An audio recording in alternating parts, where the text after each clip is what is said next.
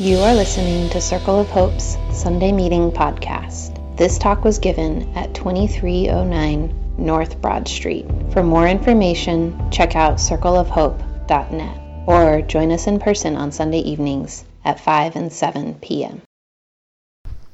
Do you guys know what started this last week? That's right. Yeah, can we talk about football for a second?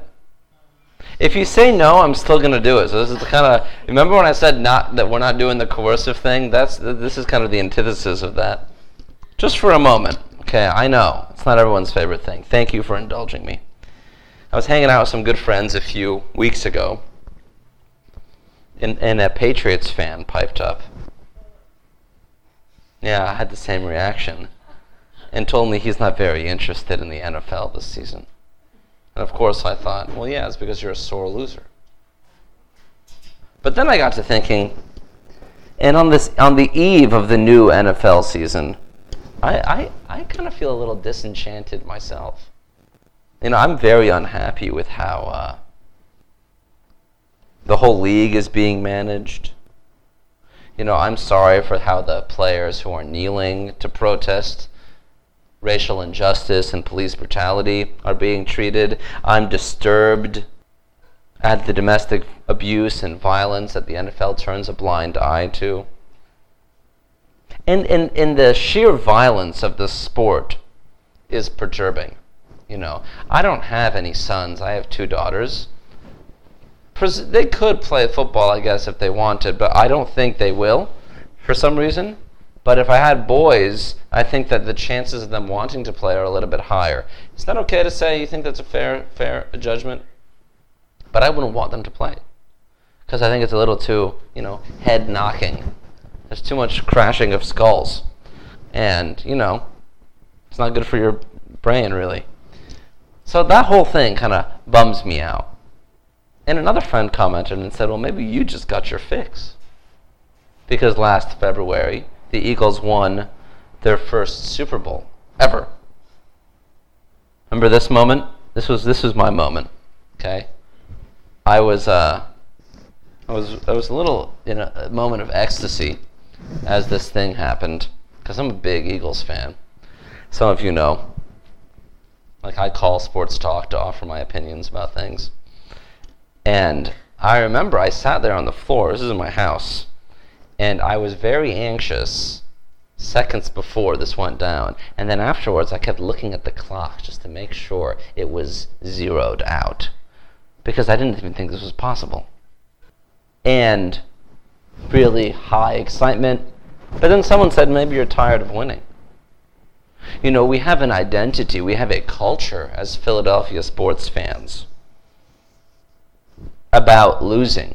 It means something to us. We like being losers. Do you remember there's the Eagles center on their offensive line, a guy named Jason Kelce, gained popularity when he had like a pro wrestling style speech that he gave at the parade, which I brought my daughter to. It wasn't really appropriate for my daughter, who is 5, but she didn't really know what was happening. She can do the chant, she can spell Eagles. And he was celebrating the fact that nobody likes us. This is how he dressed. He dressed like a mummer. So there's a lot of problems with what was happening. And he was saying, yeah, nobody likes us, and we don't care about that. We're happy to be underdogs. Philadelphia sports, in a sense, we've been enculturated to be losers. And we have like a hunger based on that. And when that culture changes, because of course now we're talking about winning again, and people start throwing around like dynasty, I wonder if we lose who we are. Now, I'm making a big point here that will eventually tie into something helpful for you. So I know so far it hasn't been, but I wonder if we lose who we. And one editor, this story came out last week, where he said, their win makes me miss losing. This was right in Philly.com, so this is a local story. Can you imagine that? And then he wrote, when the When the clock ticked down to 0 on February 4th, I hugged my dad, my son. The stranger ran into my house waving an Eagles flag. These kind of things happened. And then some part of me realized that no future Super Bowl victory would ever feel as good. I'd reached nirvana, inner Eagles peace, and the hunger was gone almost instantly. We still want to be losers. We lost a part of the culture when we won. And according to this author, yes, maybe even me too. You know, there's something about that drive that we like. Here's another sport.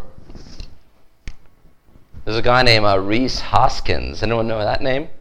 He's a slugger on the fills. Okay, so this is a more... I prefer baseball in some ways. He tweeted this after ESPN didn't rank the Phils in their top 10 of their power rankings. So then Brother Rhys over here says, remember what happened the last time a Philly sports team was the underdog? He's talking. We have this idea. We want to be that way. We like being treated that way. It's part of our culture. Yeah, ignore us. And that gives us drive. That's what he's working with. You know, I'm not really saying much with this illustration beyond the fact that the culture that we're in matters to us. And we sometimes can influence it. And sometimes it can influence us. You know, who would have thought that after all these years of desperately trying to win, we'd missed losing? How's that even possible? How much control do we have over our culture, and how much does it control us? That's the question I'm working with. Circle of Hope has always had a good tension, I think, between these two poles that I'm going to draw as straw people here.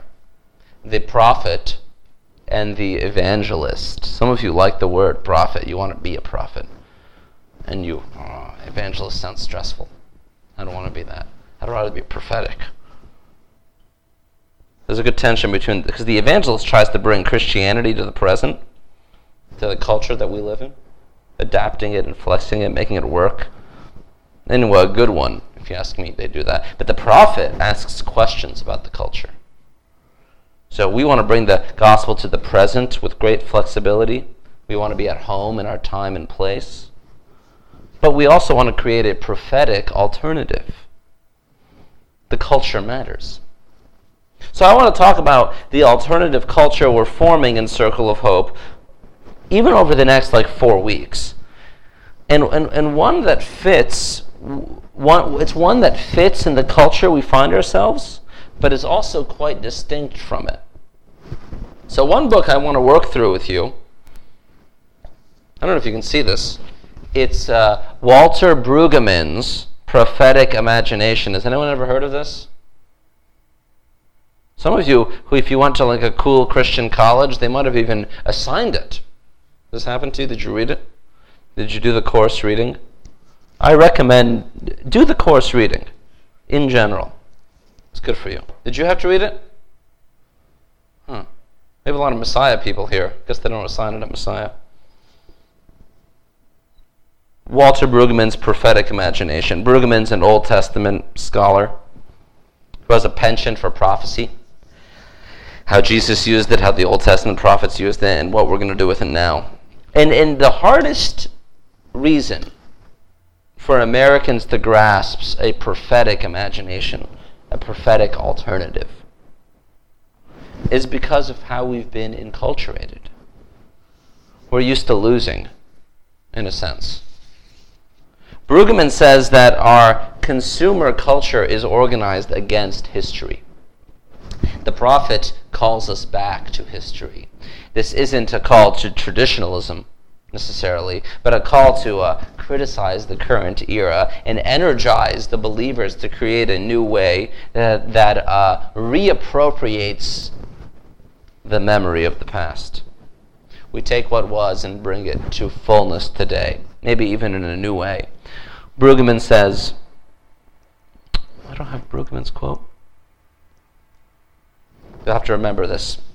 The task of the prophetic ministry is to nurture, nourish, and evoke a consciousness and perception alternative to the consciousness and perception of the dominant culture around us. We have a culture that we live in, and the prophet creates something that and nurtures something that is an alternative to it. We live in the United States, and the Christian communities that we're forming create an alternative from the United States. Are you following that? We're creating an alternative to the social reality we find ourselves in. This is hard to imagine as Americans because our worldview is so dominated by a culture. Maybe that's even daunting to you as a statement, overwhelming to you. Many of us enjoy the privileges of this culture. And so that doesn't afford us a lot of instinct to resist, right? There's things that you are privileged with, perhaps, in this time and place that benefit you. Alternatively, though, we may not have privileges that we see others flaunt. And so we've organized our lives in order to get those. So do you see how it's two sides of the same problem? Here's the ideal, all these people who have all this power, money, resources, and then the rest of us that don't have any of that, yeah, we want to get that. That's what freedom means. That's what liberation means. We need something new, though. Brueggemann says that the ministry of Moses, here's Moses now, represents a radical social break from the reality of Pharaoh's Egypt. Moses is leading these enslaved Israelites in Egypt, and he is creating an alternative that's a break from the social reality of Pharaoh. And the book of Exodus is the story of the Israelites under slavery. They're in Egypt. They long for the promised land and a new way of life. They want something. They want a place to call home. It's a major theme in the Old Testament. It was a major theme tonight as we were singing. Did you catch that? Moses is creating an alternative, but even the people that are enslaved find it hard to let go of what was. Even after God crushes the Egyptian army, he crushes the Egyptian army with the Red Sea and frees the Israelites. They grumble. This is from Exodus 17. Someone out loud read this here and see how they pine for Egypt. From the wilderness of sin, the whole congregation of the Israelites journeyed by stages as the Lord commanded. They camped at Rephidim, but there was no water for the people to drink. The people quarreled with Moses and said, "Give us water to drink." Moses said to them, "Why do you quarrel with me? Why do you test the Lord?" But the people thirsted there for water, and the people complained against Moses and said, "Why did you bring us out of Egypt? To kill us? To kill us and our children and our livestock with thirst?" There's something that in Egypt at least they gave us water. I don't know what kind of thing you're running here. It's way worse than where we came from. It's hard to imagine the alternative because it's hard. It's difficult. You second guess it.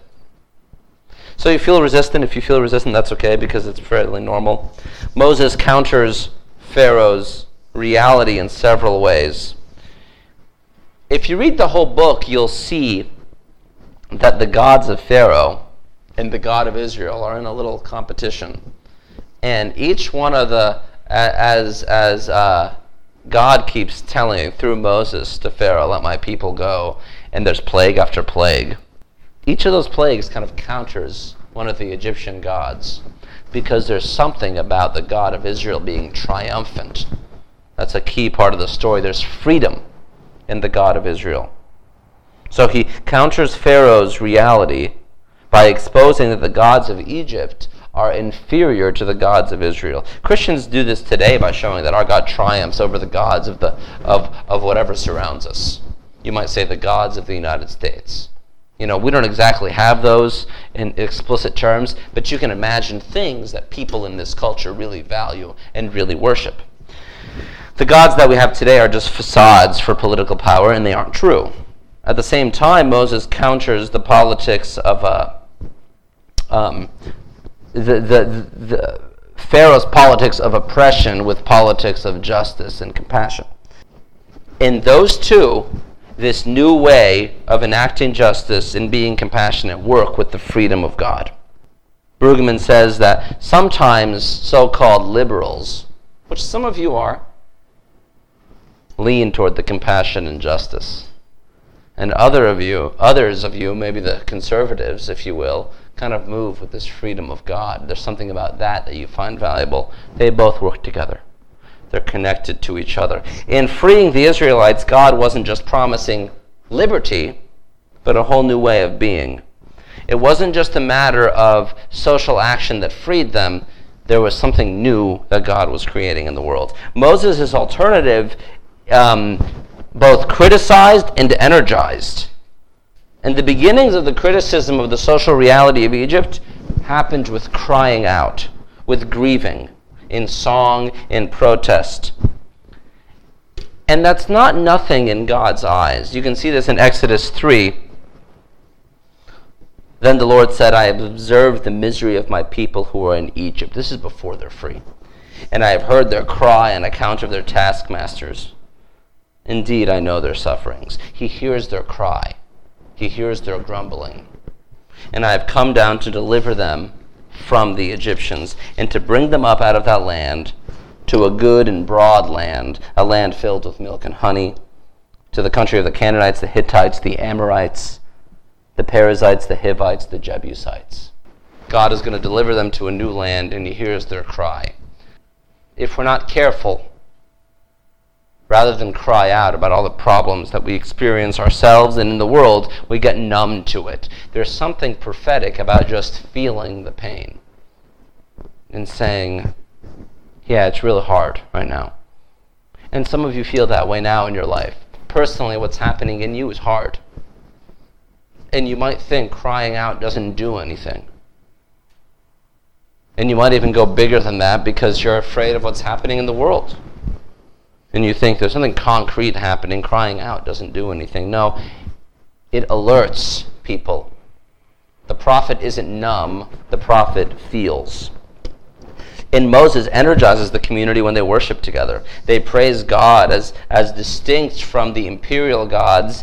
And that's, even though that song that they're singing doesn't change reality, it casts a vision for something new. They grieve and they criticize and they celebrate and envision something new together. This is the song they were singing, the song of Moses that he sang after they were freed. Then Moses and the Israelites sang this song to the Lord. I will sing to the Lord, for he has triumphed gloriously. Horse and rider he has thrown into the sea. The Lord is my strength and my might, and he has become my salvation. This is my God, and I will praise him. My Father's God, and I will exalt him. The Lord is a warrior. The Lord is his name. We're kind of a peace-loving people. At least I think we are most of the time. And it can be hard to imagine why we would celebrate a warrior God. If you think of yourself as in captivity, as a slave, some of this language works out a lot easier. You know, some of you don't like to do that because you feel like you're the one in power. And so it's hard for you to even relate to a God like this and say, this is a song praising God and God's triumph over evil. You kind of live in like this pseudo post-Christian empire. So our context is a lot different. It's hard to read the Old Testament for that reason. But this energizing reality is casting a new vision forward that's exciting the people of Israel. Something new is happening. Our minds are colonized, are changed to the point of thinking that all of that work is immaterial, without matter, if you will. Like matter, like stuff, but it doesn't mean anything either. That if we don't modify the empire or the state we find ourselves in, we haven't done anything. Your song isn't good enough that cries out for something new because you haven't changed anything. You know, you haven't won an election, you haven't changed any laws, you haven't even voted yet. So what are you going to do? You're not making anything really better, particularly for us. We still don't have health care. So I don't know what you're talking about. Your song didn't really do anything. That's because we think it only matters if you can change how the system works. That the song is useless unless it does that. There's something that the song alone accomplishes. The consumer mentality is far from what Moses is offering. and we can actively do something, even if it doesn't just create a new political apparatus. Does that make sense? So, Israel's actually threatened by that prophecy, and they move in another direction. The story of Israel continues, and they ask for a king because they want to be like the other nations. Have you ever heard this? And they begin to mess with the Moses of formula where God is leading them. Now they're asking for a king, and God grants them a king in what's called the united monarchy. First you have Saul, then you have David. David, who is they think the best king, and even Jesus came from David. But then you had Solomon. And by the time Solomon came, the Mosaic is a word it's an adjective that describes Moses. So Moses' vision for Israel is so fundamentally altered that it just seems idealistic to even imagine. When we're thinking about it today, it might seem impractical. So lofty, so different than what we have here, that it doesn't really work together. It might feel like how you feel today. The faith the Israelites had for God provides them with things, right? They had manna, which was sort of like a sweet bread that came from heaven. For a while there was quails in the mix. They had water. That's undone by the material affluence of Israel. They get rich and they lose their faith that God will provide for them. The faith of Israel that used to be in God is now in all the stuff they have. In order to maintain this affluence, Solomon has an oppressive social policy. He actually forces labor. He has slaves. Didn't you free us from slavery? Now you have slaves.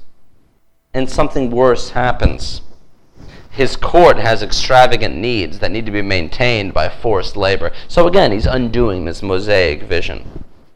And the faith that Israel used to have is being undone further. And to add insult and injury, he makes God less accessible. God now is only accessible in the royal court, and he's only accessible and only nurtures the royal court's needs. He only exists for the royal purposes. So Solomon was able to counter completely the counterculture of Moses. The economics of equality are undone by the economics of affluence.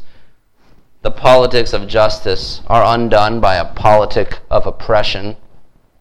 You have a lot of stuff, and now you have slaves, and then the religion of God's freedom is limited with this religion of God's accessibility or inaccessibility. Hard to relate to God because you have to relate to the king and the king's court to touch God. The whole movement is changing. And this is what he's talking about in this book. He is saying the prophet is awakening you to what used to be because you've lost your imagination for what could happen. Because you have your own little nice kingdom called Israel now, and you have no more reliance on God. The reason this is noteworthy for us today is because it takes imagination for us to see it takes just a little bit of imagination for you to see how this royal tradition works itself out now. Wouldn't you agree that the current royal tradition, if you will, how the United States works, makes it easy for us to ignore the cries of the hungry, the cries of the oppressed? One that reduces, in fact, the banishment of God to a spiritual or psychological problem. This basic introduction that I'm giving you to the Mosaic community and the undoing of that community via Solomon, I hope can at least pique your interest for a prophetic imagination, one that we're trying to build in Circle of Hope. Our acts of worship and praise are calls for a new reality. Some of you can't get quite down with all the songs we sing. Some of you don't even like singing. But when you imagine these songs as a calling to something new, to pique our prophetic imagination and cast some new vision, maybe you can see them as even practically applicable in the moment. Our laments and protests are criticisms of the evil around us. When you say this isn't right, and you say it out loud, or you say it to your friend, that's doing something. We rest in the freedom of God in order to help enact justice and compassion, which is what God is authoring in the world. And we resist the royal consciousness of today and create a new vision forward.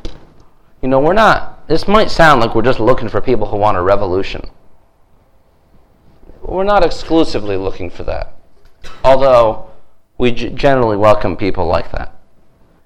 We're looking for people who want to create a community that's a radical expression of how God is leading us, not unlike Moses created. And I think when we do that, you'll bump up into a lot of resistance, even your own Solomon's. And so the world is going to counter our counter, but we should keep singing, keep grieving, and keep building the thing we have here. And social action is part of that work, but it's the result of it. It's not the sum of it. We're creating a new culture, and it takes work because of how we've been enculturated. We're used to how things work. It's hard to change. But if you see every little action of worship, of participation, the little communities that we have called cells throughout the week as little new alternatives to how the world is working, I hope that deepens your faith and your hope that we can do something under the shadow of the empire that's distinct, that's different, that gives people hope. I think we're off to a pretty good start, and I think we can do it together. There are people who have this experience, who feel the kind of oppression that we're talking about, but can't name it in such certain terms. They know something's wrong with the world, and they're not always talking about Trump or something. Something isn't working. Something is lacking. This whole thing that you're having me work on isn't fulfilling. When they have that existential crisis, I think they're looking for God. And I think that God can be experienced in the little communities that we have, and I think we can do it together. So for the next few weeks, we'll be working with Brueggemann, hopefully sharpening our prophetic imaginations. Let's say a prayer, and then if you have some talk back, we can do that before we conclude our meeting with a little bit. Thank you, Lord, for being here. Help us to become familiar with how our minds, our hearts, our bodies are limited. How the current environment we live in might make it hard for us to imagine how you're working, and might make our faith feel like a little augmentation to our life, like a little decoration to what it is. May it be something that fundamentally changes how we see the world. Keep expanding our imaginations. Help us to see things in a new way. Amen. So do you have a comment or a question you want to ask about this? Maybe you need something more unpacked, or you have a practical example of how this is working out in your life. If not, that's okay, but this is time for some talk back. Yeah, Jabbar. I like how you said how in Exodus, the people were making themselves unavailable to God, have a relationship with them, and that shows the worldly treasures over God, basically, and they got raptured in the idea that they didn't need Him. The only time that they needed Him is when they were in the courtyard, basically. So more they put Him in a box, basically, and decided it was a jack in the box to them. Yeah, and that's hard to access. One of the things that keeps, if the powers that be can control how we access God, that makes us a lot less capable. I hate to even say this. If you think you have to come here to access God, that's a problem, right? You have God within you, God among you and around you. That's why we even begin with, how have you seen God? Because you don't come here to experience God. This is a separate thing. Certainly I don't hold the keys to God and your access to God. But if you want to collect a lot of power, you can say that. And I think it's important to keep undoing that. Thanks, Jabbar. Is there more you want to share?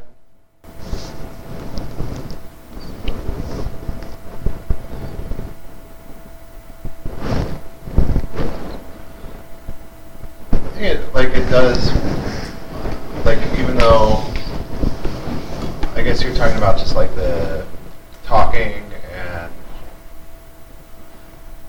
just sort of like, well, what are you really doing if you're just sort of like speaking out and there's nothing really following it, the empire's still in charge or something like that.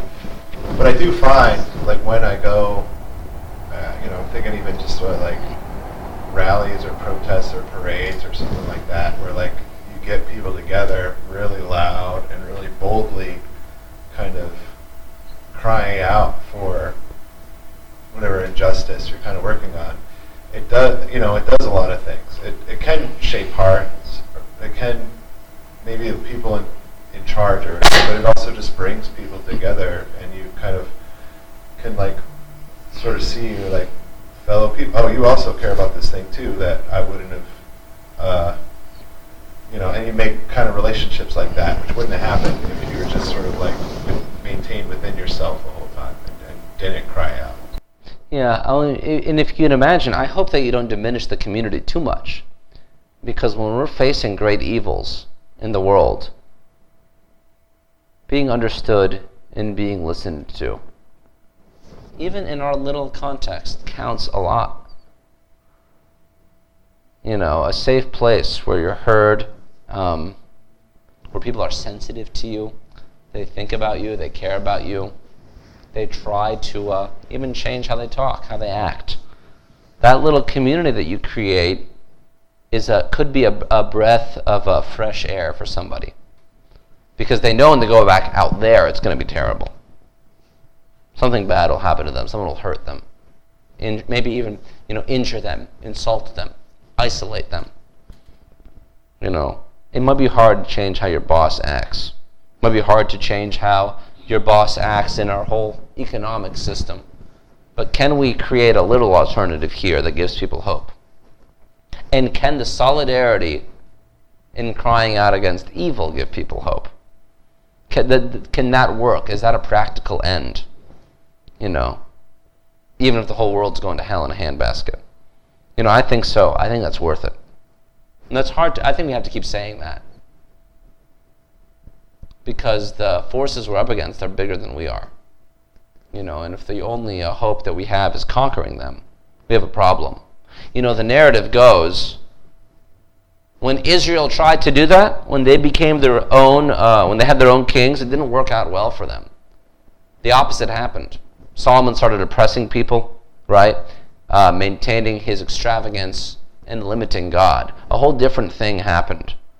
One of the reasons that God uses Israel is because it's so incompetent and so small. So certainly smaller than the competing empires around it. And when it gets into that empire game, bad things follow. So that's the kind of prophetic imagination that we're talking about. Can you imagine a world that's better, that isn't just improved through, to use like a big word, statecraft? Changing how the government works or something like that. We have a proclivity toward justice-oriented people. Circle of Hope likes that. We collect people like that. So this is an important kind of idea to think about, because your hope isn't just found in altering the political apparatus, right? And I think that we can forget that. So I'm glad you shared that. Thanks for listening to Circle of Hope's Sunday Meeting Podcast. If you want to talk about it or get connected to a cell, you can find one under our Connect drop-down at circleofhope.net.